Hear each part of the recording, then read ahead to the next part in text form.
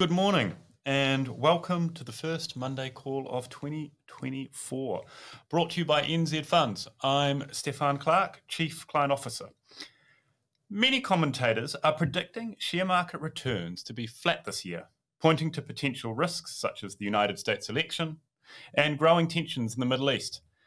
At NZ Funds, we believe the data supports a more optimistic outlook and that many of the negative headlines are a classic sign of skepticism, often seen at this point in the cycle. To use the famous quote from Sir John Templeton, bull markets are born in pessimism, grow in skepticism, mature in optimism, and die in euphoria. This morning we're joined by Mark Brooks, Principal and Portfolio Manager at the firm, to discuss why NZ Funds believes the global economy has mostly healed from the disruption of COVID, what the United States election may mean for investment markets, and our outlook for gold and crypto, among other important topics. Mark, it's fantastic to have you here. Morning. Welcome. Let's start with the role of investment management firms. And we often sort of touch on this in passing, but remind us, why do firms like NZ Funds exist, and how does it fit into the broader financial market? Exactly. It's a great question, and too often one which we kind of skip, or our industry skips, and go straight into talking about investments and returns, etc. Or the outlook. But if we step back, ultimately, at its simplest, what we're trying to do is the default for pretty much everybody is cash, and cash is useful in the very short term, but over the long term, it's not a consistent way to create wealth. You need to take some risk. And, if we look back through history, New Zealanders have historically taken risk in the property market. And, that is an asset that will do typically around sort of 8%, something like that, 7 to 8%. And if you hold that over very long periods of time, it has the potential, if you're owning an asset that it generates 8%, that's going to double broadly every 10 years. So the important part there is that gives you the ability to take $100 today, turn it into $200 in 10 years' time, and then turn it into $400 in 20 years' time, etc. Now, our role as fund managers is essentially to pull people out of cash or encourage people to move out of that stable asset cash and to take some risk if their horizon is long enough. And ultimately, property for New Zealanders has been a good choice. But there are other options, and financial markets are a much more liquid option that gives an ability to generate actually better returns than property. Ultimately, shares have over time, and the key is encouraging people to move out of cash to access assets that have an ability to compound over time, and ultimately take that $100 into $200 into $400. That is ultimately our role.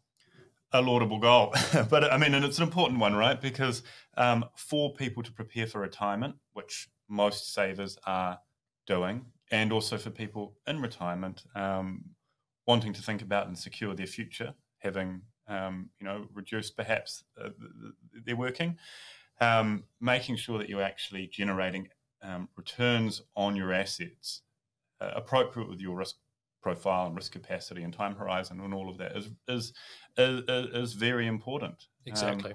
You can't sustain the living standards that you otherwise would want and could potentially have.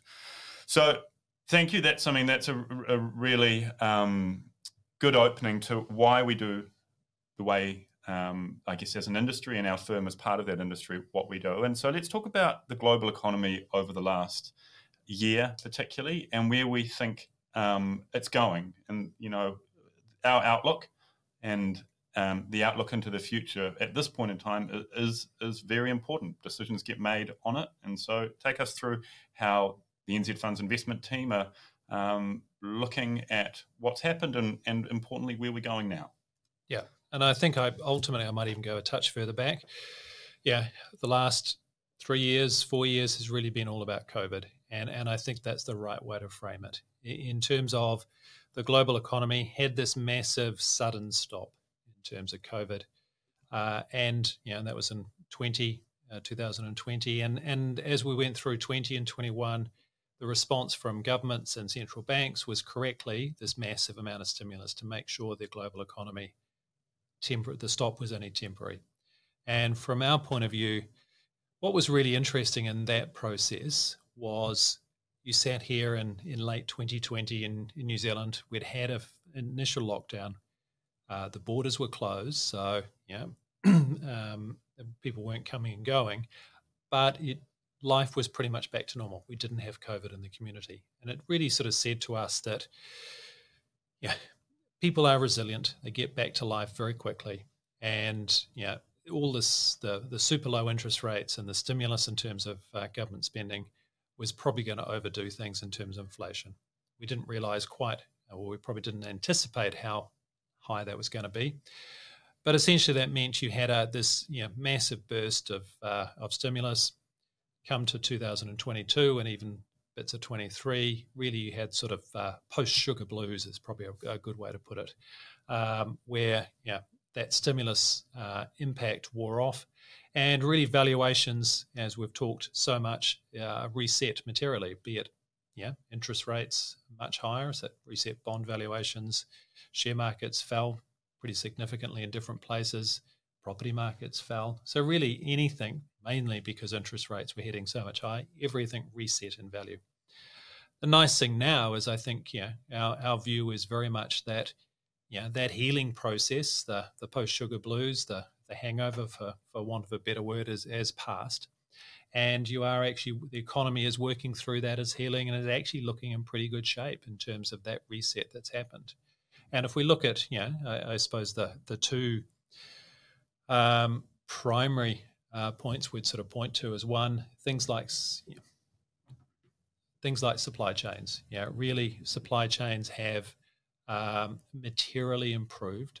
There are still issues in things like the Red Sea in terms of what's happening in the Middle East, but supply chains to and from the US, here from China, etc., you can get those goods much quicker and much cheaper than what you did almost back to, and in some cases better than back to pre-COVID. So that's a real positive. And then the other one is inflation, which I'm sure you'll have a question or two on. Yeah, I mean, obviously inflation rears its head in sort of different ways, and we experience it with goods that we purchase more routinely, obviously food and petrol and so forth. But it is declining, and it is normalising. And there's now talk of central banks expecting inflation to be within their target bands in the short to medium term. How do you see the process from here in terms of inflation normalisation, and then what does that mean for interest rates, and then in turn for how the economy works and how asset prices respond? As often, you will hear us talk. We are very focused on the US economy. It's the world's largest economy. It does, and certainly in terms of interest rates, it does tend to lead where the rest of the world moves. And if we look at inflation there, it has been it's come down a lot. It's in some respects, the speed at which it's come down has been quite surprising. And if we go back to sort of the early days of inflation back in sort of 2021, there was a lot of discussion that inflation was transitory. It was going to be a very temporary event, and it would come down whilst it was going up quickly, it would come down quickly. Now, that didn't prove to be the case. Inflation moved much higher than many expected, and it stuck around for a while. But it is looking like it's really, as a classic sort of economist point, the issue of transitory, that was just a time frame discussion. Maybe it is transitory, and we are seeing declines pretty significantly. And if we're sort of focusing on the US, in terms of some of their core measures, their headline number is sort of 3.7%, so well down from the 9s they saw at a peak. But some of their core numbers, which central banks like to look at because it takes out things like the volatile numbers like sort of oil and things of that nature, the last 6 months have been running somewhere even below their 2% target. So that really suggests they've got scope from an interest rate perspective. They've had their foot hard on the brake. They've got an ability to lift that off just because basically the inflation has got very close or towards their targets. In New Zealand, a little bit different. Inflation is proving to be slower. Certainly on the goods side, what they call the tradables here, so anything that has competition from offshore, that is falling very fast. In the last quarter, it was actually negative in terms of the inflation, so we had a little bit of deflation in offshore traded goods. The domestic stuff, the non-tradables, as they call them, are proving to be more sticky. Rents are an issue. They're running at about 4.5% and quite stable. But again, we've seen, and much of that possibly is a reflection of a large immigration into New Zealand, which is driving demand. But equally, I think as some of that rolls through, there is real potential in New Zealand that as we go sort of towards the middle half of the year, that even some of that non-tradable inflation will surprise on the downside and actually, again, puts the Reserve Bank in a situation where rather than talking tough like they are now at the moment, they might actually change their tune and start, by the middle of the year, start cutting rates. And I guess that leads through into mortgage prices and leads through into mortgage costs and leads through into affordability and it leads through into how other goods are priced too. Exactly. Okay, so at the end of last year, towards the end, we had a Monday call where we talked about how, I guess it's fair to say, how wrong economists got it in terms of the global growth expectations for 2023. And then at the end of the year, we looked back and said, wow, I think what did we land in at global growth at 2.6, I think was the number. How do you see that today? Has anything changed over the last few months? And where does the outlook forward with rates coming down that should be supportive? So, how do you think about, the broader growth prospect? And obviously within that, there's a whole bunch of big things happening like US elections, there's some geopolitical tensions, there's, China facing some really big challenges. Take us through that. Yeah, there's a lot there. I might go back a little bit. You sort of touched on last year and expectations. Basically, at the beginning of last year, the expectation, certainly in terms of the commentators, was that global recession was almost a given. As you point out, it turned out that actually growth remained remarkably robust. And the nice thing was that actually, it depends on different markets in different ways, but generally from a global share market perspective, actually returns were pretty positive. We enjoyed, generally markets enjoyed a very strong last quarter. And it did mean that, things like the KiwiSaver growth portfolio, which had a difficult start to the year, finished the year up close to 13%. So that's a pretty good year and really reflects that, one, underlying economic growth in the world was much better than expected. And actually, as we've talked, inflation's coming down. So you did see those signals from central banks start to say, well, actually, we can take our foot off the brake. So there was that optimism. I think, again, our starting point for this year is very much that, as you pointed out in your intro, the Sir John Templeton quote, we do see this as the start of a more positive bull market style cycle. We still think the world is pretty skeptical about that, and actually, in many respects, that's good. In terms of expectations out there, interesting enough, expectations for, and these are sort of market return expectations. The average expectation on the S&P 500 is for it to go up 1% this year. Not particularly aggressive. And Europe's not very different, again, sort of 1.1, 1.3%. The high expectations are still not actually that high, sort of up sort of 6 or 7%. And there's a bit of a tail on the other side. The most bearish commentators are expecting moves of sort of minus 15, minus 16. So in that sense, there is still that skepticism out there. If we look at things like the expectation of recession, broadly expectations are about 50% in the US. So they're still pretty high. Against that, we think there are some really interesting reasons to be much more positive, or to say that, that expectation of recession or very average outcomes is in price now, and we think there's actually a potential that things might surprise on the positive side.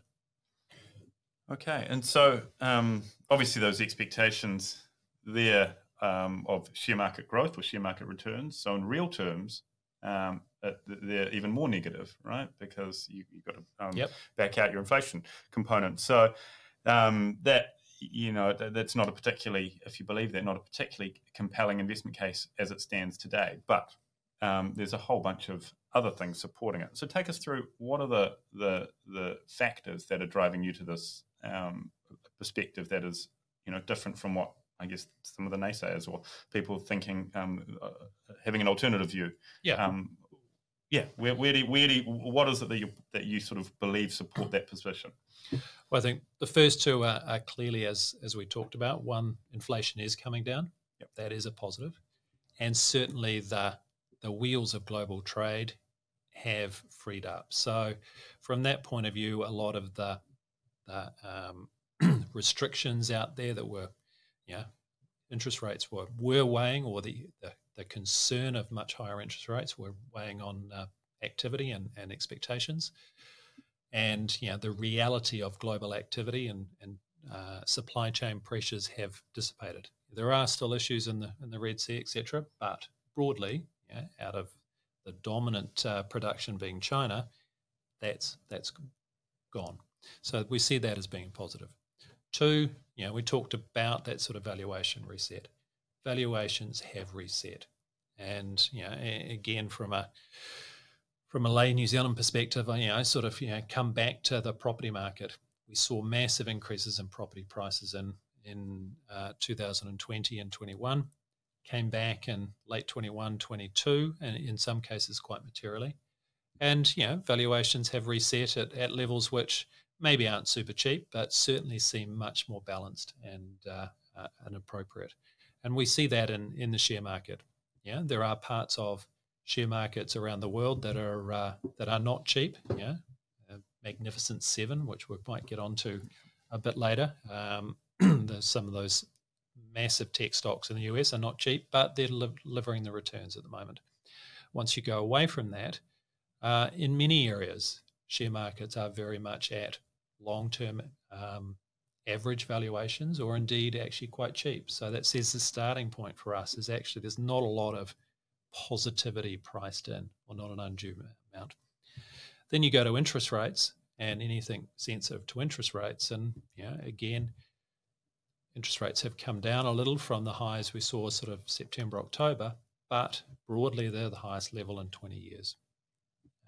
And from that point of view, you're getting your starting point of being the highest level in 20 years is really encouraging.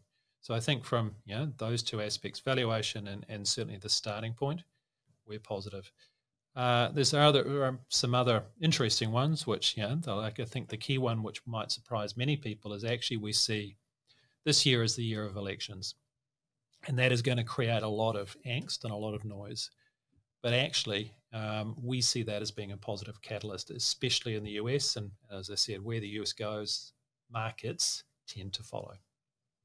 So when you say it's positive elections, what does that mean for investment markets? And how often is it positive? Yeah. Because, it's probably a thing of degrees. Exactly. I think the key part of our process across really all aspects is very much trying to look back and understand what is the context we're talking about.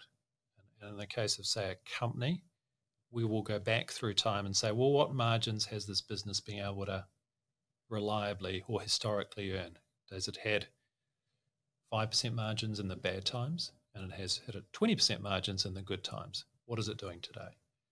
Equally, what are people willing to pay for that business in terms of the multiple? Are they willing to pay 10 times multiple in the bad times and 20 times in the good times? So that gives us a box to say, this is the context where we are now, and how do our expectations differ? It's a bit of a long intro to say, in the same way, if we look at the performance of US markets, and very much this is work undertaken by our external manager, Fisher Investments, out of California. And they have spent a lot of time looking at the performance of US election years and share market performance. And the interesting thing about, or the nice thing, I suppose, about the US election and political system is it is a 4-year system.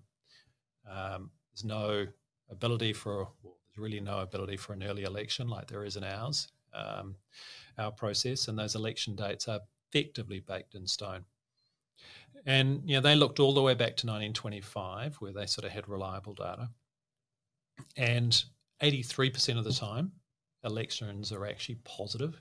83% of the time, share markets are positive in election years.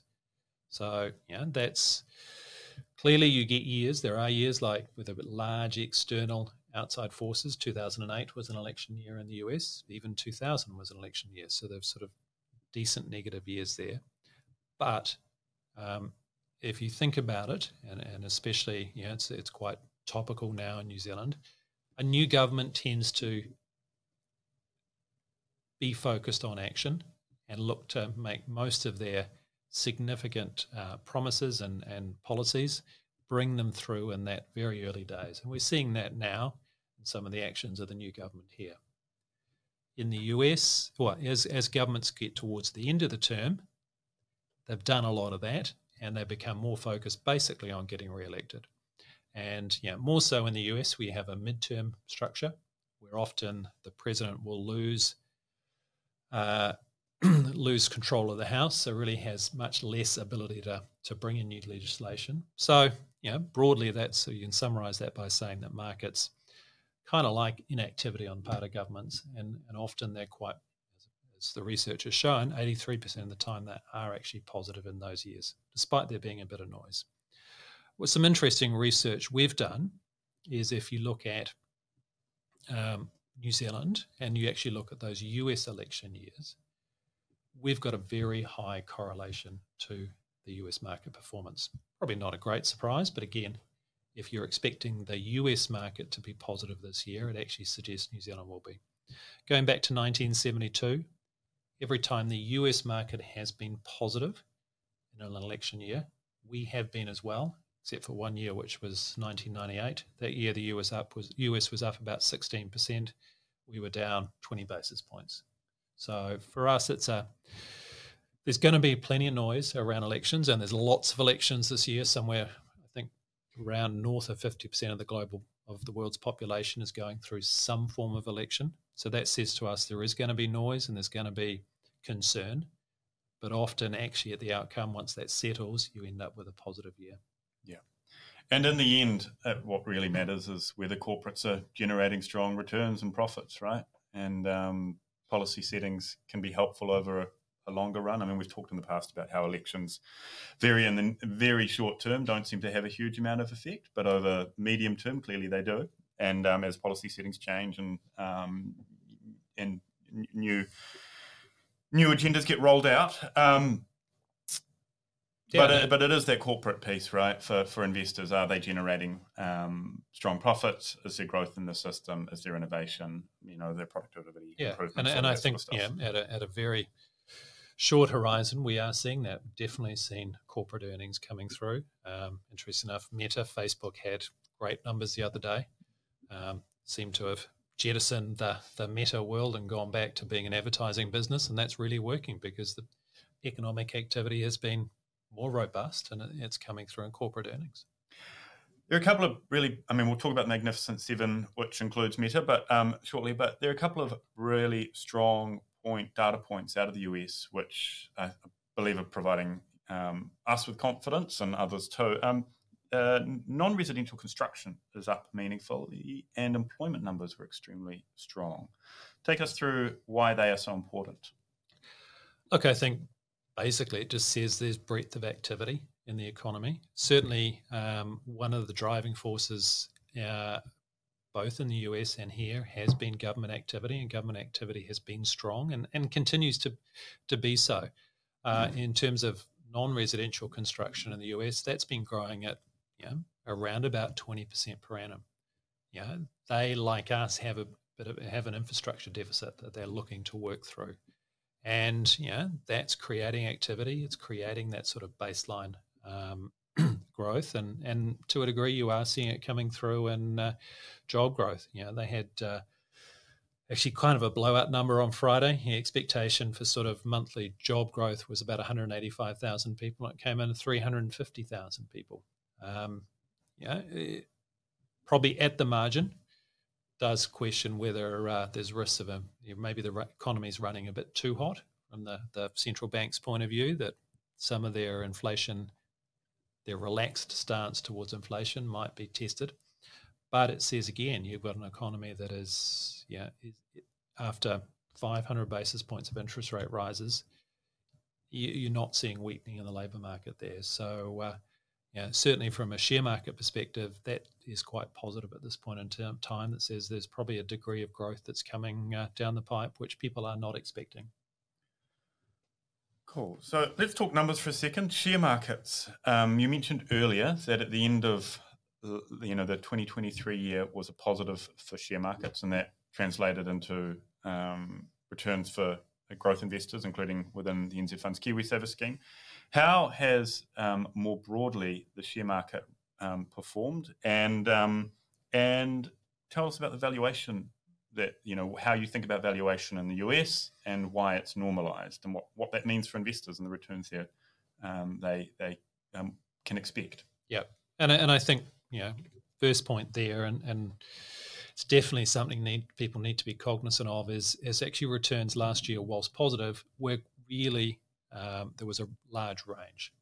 At one hand you had the New Zealand share market that basically was up 2%.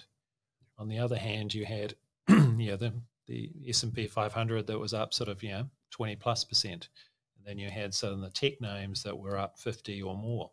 So you had a very disparate performance, generally positive. Well, actually, then you go to sort of China and the Asian number of the Asian markets, and they were quite heavily negative. We'll sort of get onto that in a second. But it does mean that actually, if we look through many of those different markets,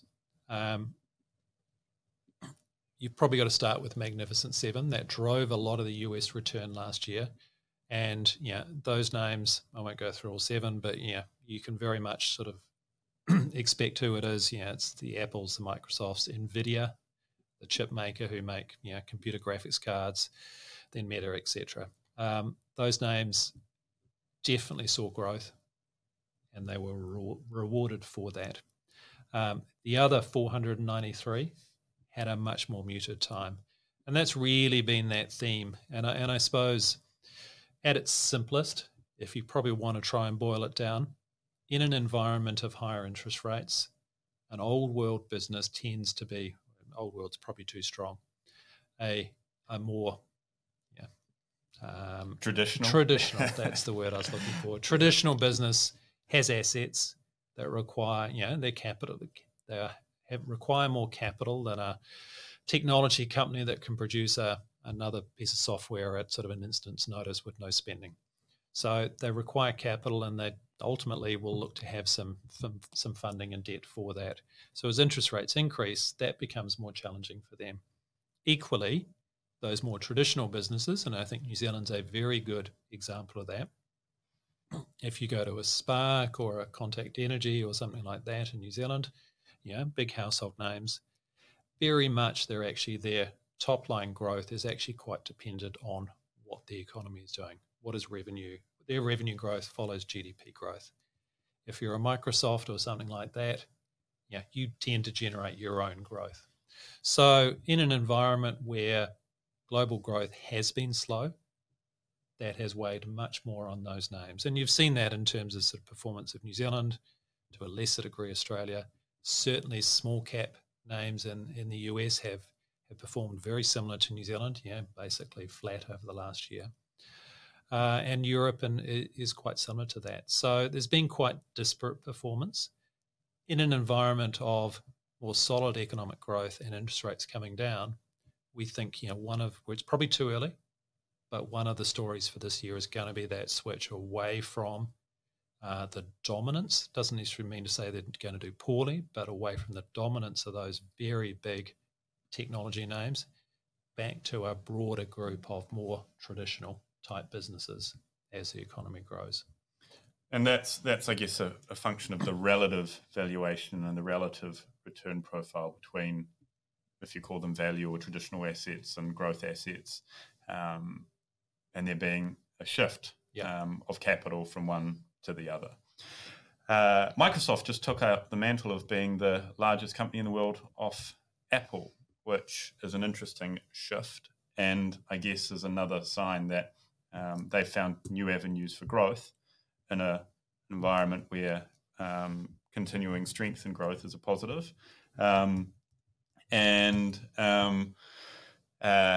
Which I think, is a sign that people are willing to pay for that strength of a business model, and in Microsoft's case, that incredible breadth of the innovation that it has and so forth. As Apple does too, of course, but just obviously the market views it slightly differently. Other markets, so developing markets like Japan, which is sort of a developed market, but Japan's had a very interesting year, and other developing markets and emerging markets have had a more challenging year. Talk through where that's coming from and what's driving Japan's, I guess, resurgence. Yeah, I think it's interesting how, again, disparate the views are. Japan is very much the market du jour today.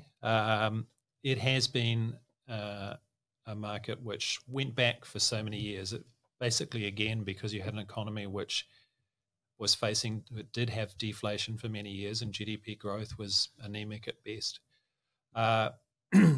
However, really over the last 10 years, and this has been a 10-year process, and it's probably got another 10 years to go, the Japanese have made a very concerted effort to increase the focus, or ensure that the shift of corporate Japan and listed companies shifted from internally for the benefit of the business or the employees towards making sure the business was working for stakeholders, the owners. So they've made a number of changes over many years in terms of around their cross shareholdings, around their board, having independent members on the board and majority independent members on the board, and various other aspects like that, all which are slow moving, but have definitely moved the management of those businesses closer towards what we'd call a sort of a Western style optimization, profit optimization focus.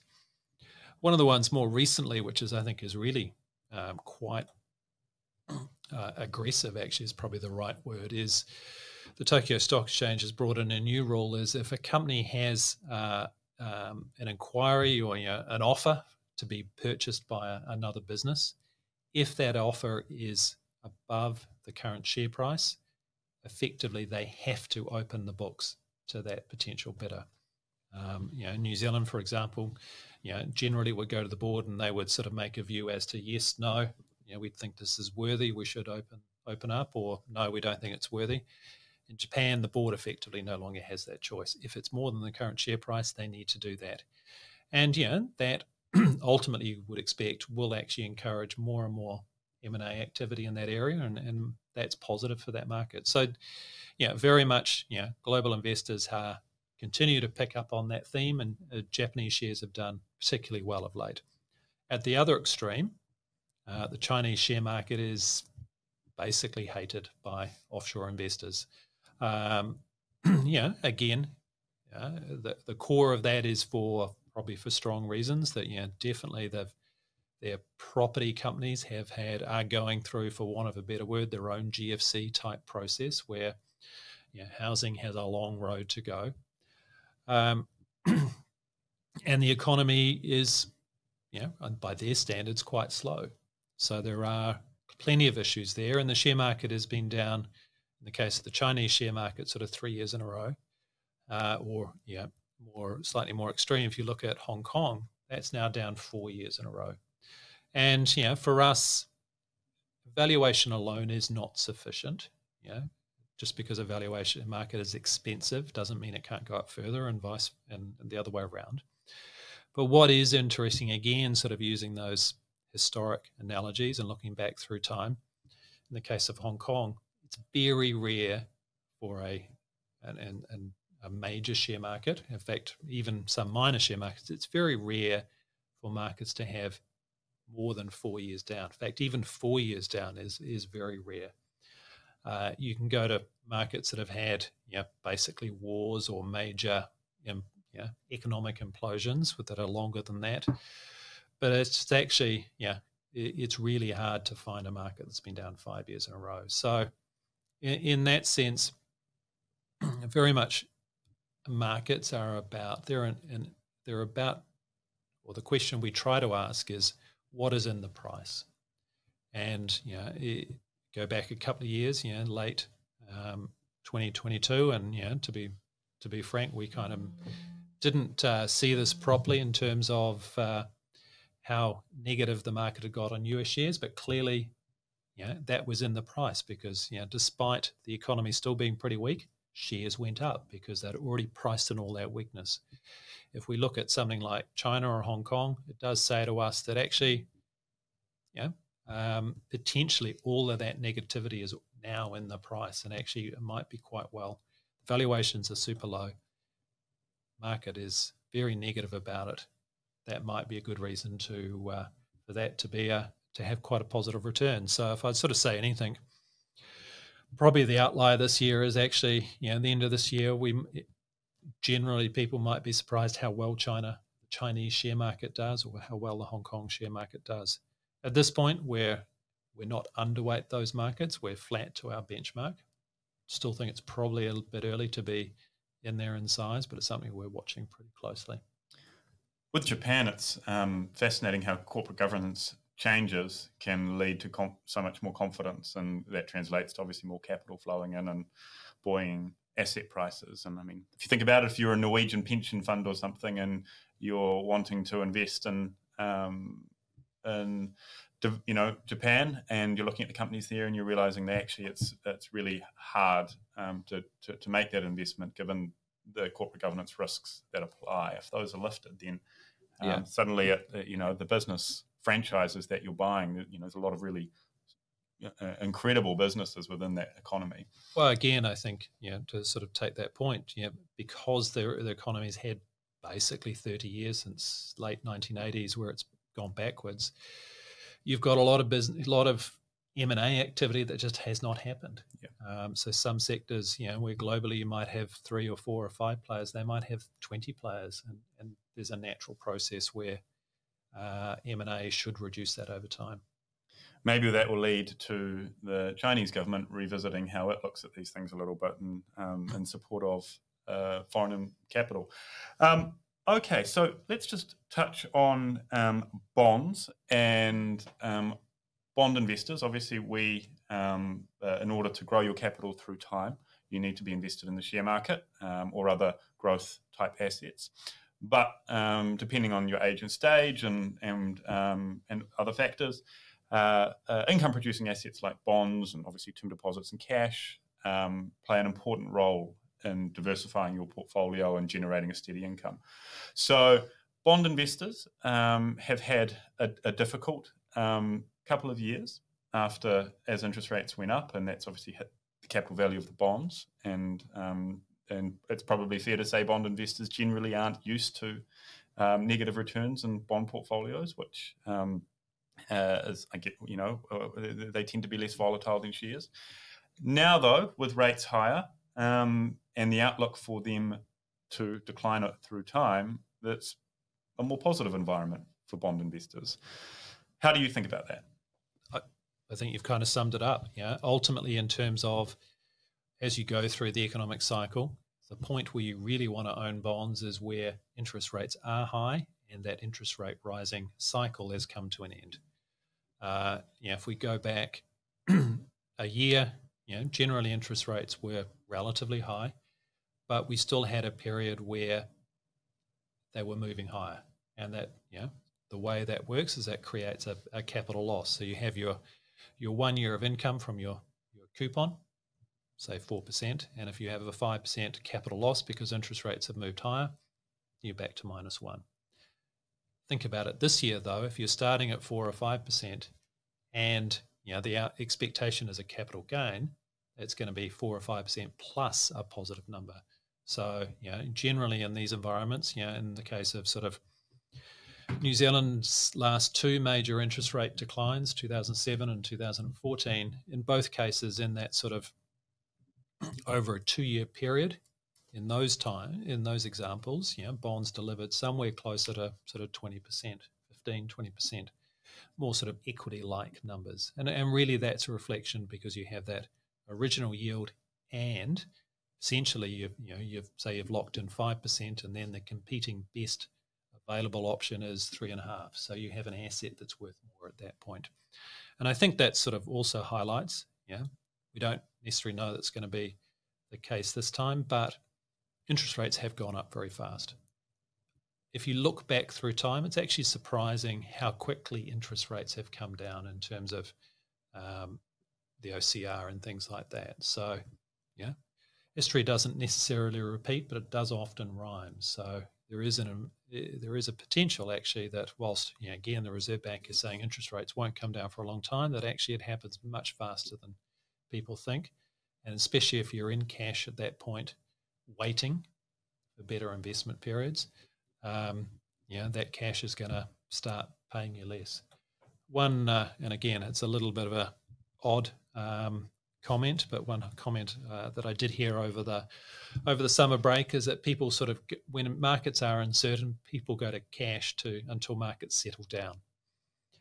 The reality is that instead of markets settling down, they actually often settle up. So that is the challenge there, is that if once people are willing to move out of cash, markets generally, be it bonds or shares, are often higher than they were when they started. But generally, our outlook for most asset classes is pretty positive. And with a strong economy supporting businesses too, default risk and some of the other risks that bond investors tend to face are lower than, and I suspect that's being seen in how the credit spreads are set up at the moment. But as rates come down though too, we've got, if you're an investor and looking for income assets, you're going to have to get used to having lower returns. On the other hand, once if you sell your bond or it matures, then you're going to be reinvesting at whatever it is, 3.5% now, not 6%. So there's a capital gain there on the one hand, but then you're facing another challenge too. Yep. Which is, I guess, why fund managers like NZ Funds exists, finding good opportunities for bond investors and active management that supports that. Okay, so we've covered a lot of things. Last two quick things. Commodities have had a difficult run over the last wee while, and in some areas, and I guess in some have gone up, but they play an important part in NZ Funds' portfolio. We believe that in the growth component, a small allocation to commodities can act as a genuine diversifier and generate additional returns through time. How are you? What commodity holdings are we currently including in our growth portfolio? And then I might lump unfairly, but I'll lump within it. But as the idea of genuine diversifier, digital assets and Bitcoin. Where are they sitting within our portfolio, and how do you view the outlook through 2024? Yeah. Interesting you lump it together, because that is kind of the way we think of it. And we do see sort of crypto assets and especially Bitcoin, the key ones, Bitcoin and Ethereum, as being sort of commodity-like instruments, and increasingly sort of, certainly in Bitcoin's case, gold-like. Generally, our exposures at this point are focused on that sort of precious metal space, gold and Bitcoin, less so in the industrial metals or things like that. As an interesting side, we don't have any positions at the moment, but again, one thing that has been really interesting with negativity around China being so high is that actually, the Chinese share markets had a very difficult time, but actually some of their key imports, industrial imports and commodity imports being iron ore and copper, have actually remained remarkably robust. Copper, 50% of the world's copper demand comes out of China. So if the Chinese economy was really struggling, it would be odd that copper price is remaining robust. So that's an area we're doing a fair bit of work on for the year ahead. In terms of the precious metal side, again, I suppose at its simplest, our view is that that is something typically which can be quite challenged by higher interest rates. Think of gold and to a degree, even Bitcoin. It has no inherent yield. If you buy gold now, it doesn't generate a dividend, doesn't pay a coupon. Just sits there. If interest rates are 1%, you don't care. There's no real opportunity cost. If interest rates are 5% or more, there's a real opportunity cost to doing that. So there's pressure on that. And that would have said to us, actually, if we look back through time, generally there's quite a tight relationship between the gold price and interest rates, or to be more specific, real interest rates, so interest rates after subtracting inflation. It's quite a close relationship or inverse relationship there. Interestingly, that broke down quite significantly in early 2022, really as the war in Ukraine started. And what happened there is, if you remember, central bank reserves are generally held in different currencies and some gold. The Western nations, or particularly the US, froze a lot of Russian reserves that were in their accounts. That really, what that did is it did force or did encourage, I think it's probably the right word, a number of the central banks around the world to up their level of gold purchases for their country's reserves. And broadly, about 3,000 tonnes of gold are produced every year. Ultimately, central bank purchases went from sort of 500 tonnes to 1,000 tonnes. So you now have a situation where they are basically taking a third of all gold produced. That never really hits the market now. So that demand supply dynamic is positive for gold, we think. There's just not as much of it around. Two, also interest rates are high. And now that additional demand has sort of worked its way through the system and is now sort of understood, that relationship with interest rates is reasserting itself. So if we do have a positive view that interest rates are likely to fall, that should be positive for the gold price. In a similar way, if we go back to the heady days of 2020, 2021, when Bitcoin went to sort of 70,000 and had a massive run up and then came down aggressively, really that was highly correlated with risk assets. So basically, technology stocks, NASDAQ, if they went up, Bitcoin went up. One of the core tenets of Bitcoin is that it is fixed supply. It is like gold in that sense. There is a fixed number of Bitcoins out there. So from that demand supply perspective, it should have theoretically should show similar dynamics to gold. Didn't in that 2020-21 period. From about sort of the middle of 22, late 22, it did start to display a much closer relationship with gold. Didn't follow up share markets when they initially rose. And that sort of says to us, maybe some of the froth has come out of that space, and actually some interesting long-term dynamics are there. The other one for us in that space is, again, coming back to that demand-supply discussion. Recently, you've seen 11 spot Bitcoin ETFs approved in the US, so essentially ETFs that will buy Bitcoin itself rather than, say, futures or something like that. And importantly, whilst there are 11, basically two big ones. One run by BlackRock, which is iShares, and another one run by Fidelity. And what that does mean is that for a US investor, and especially a number of sort of, it will basically, for a US retail investor or small institutional investor, they can essentially now Bitcoin as easy as they do any other share in America. And they're set up to do that. And we'd expect, one of the aspects that we find interesting about commodities generally is that relative to other, the big investment markets of shares and bonds, commodity markets are very small. So when the broader markets become interested in commodities, definitely that's demand that's felt. And we would expect that as you go forward, it may take some time, but the demand from small investors and medium-sized, small institutions in the US even if they're just putting 1% or 2% of their portfolio into to Bitcoin, that's a big number. So we would expect there is that really interesting demand-supply balance that's coming through in both crypto and gold over the coming year.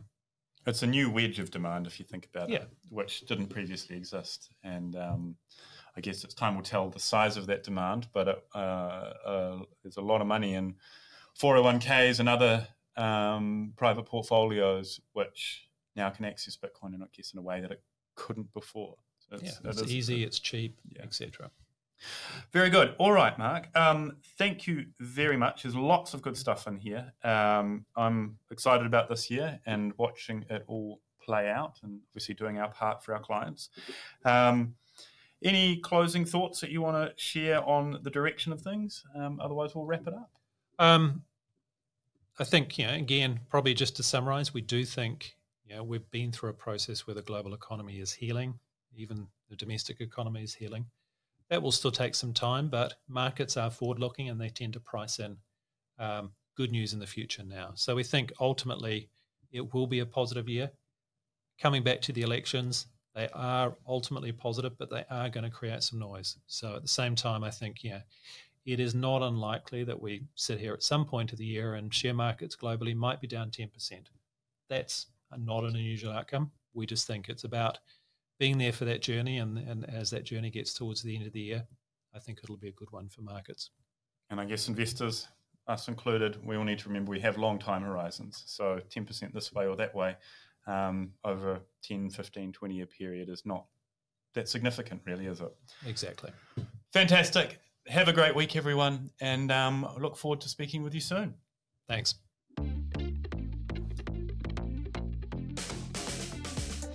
This has been the Monday Call, brought to you by NZ Funds. New Zealand Funds Management Limited is the issuer of the NZ Funds KiwiSaver scheme, the NZ Funds Managed Superannuation Service, the NZ Funds Advised Portfolio Service, the NZ Funds Wealth Builder, and NZ Funds Income Generator. A product disclosure statement for each is available at nzfunds.co.nz. Past performance is not necessarily an indicator of future returns.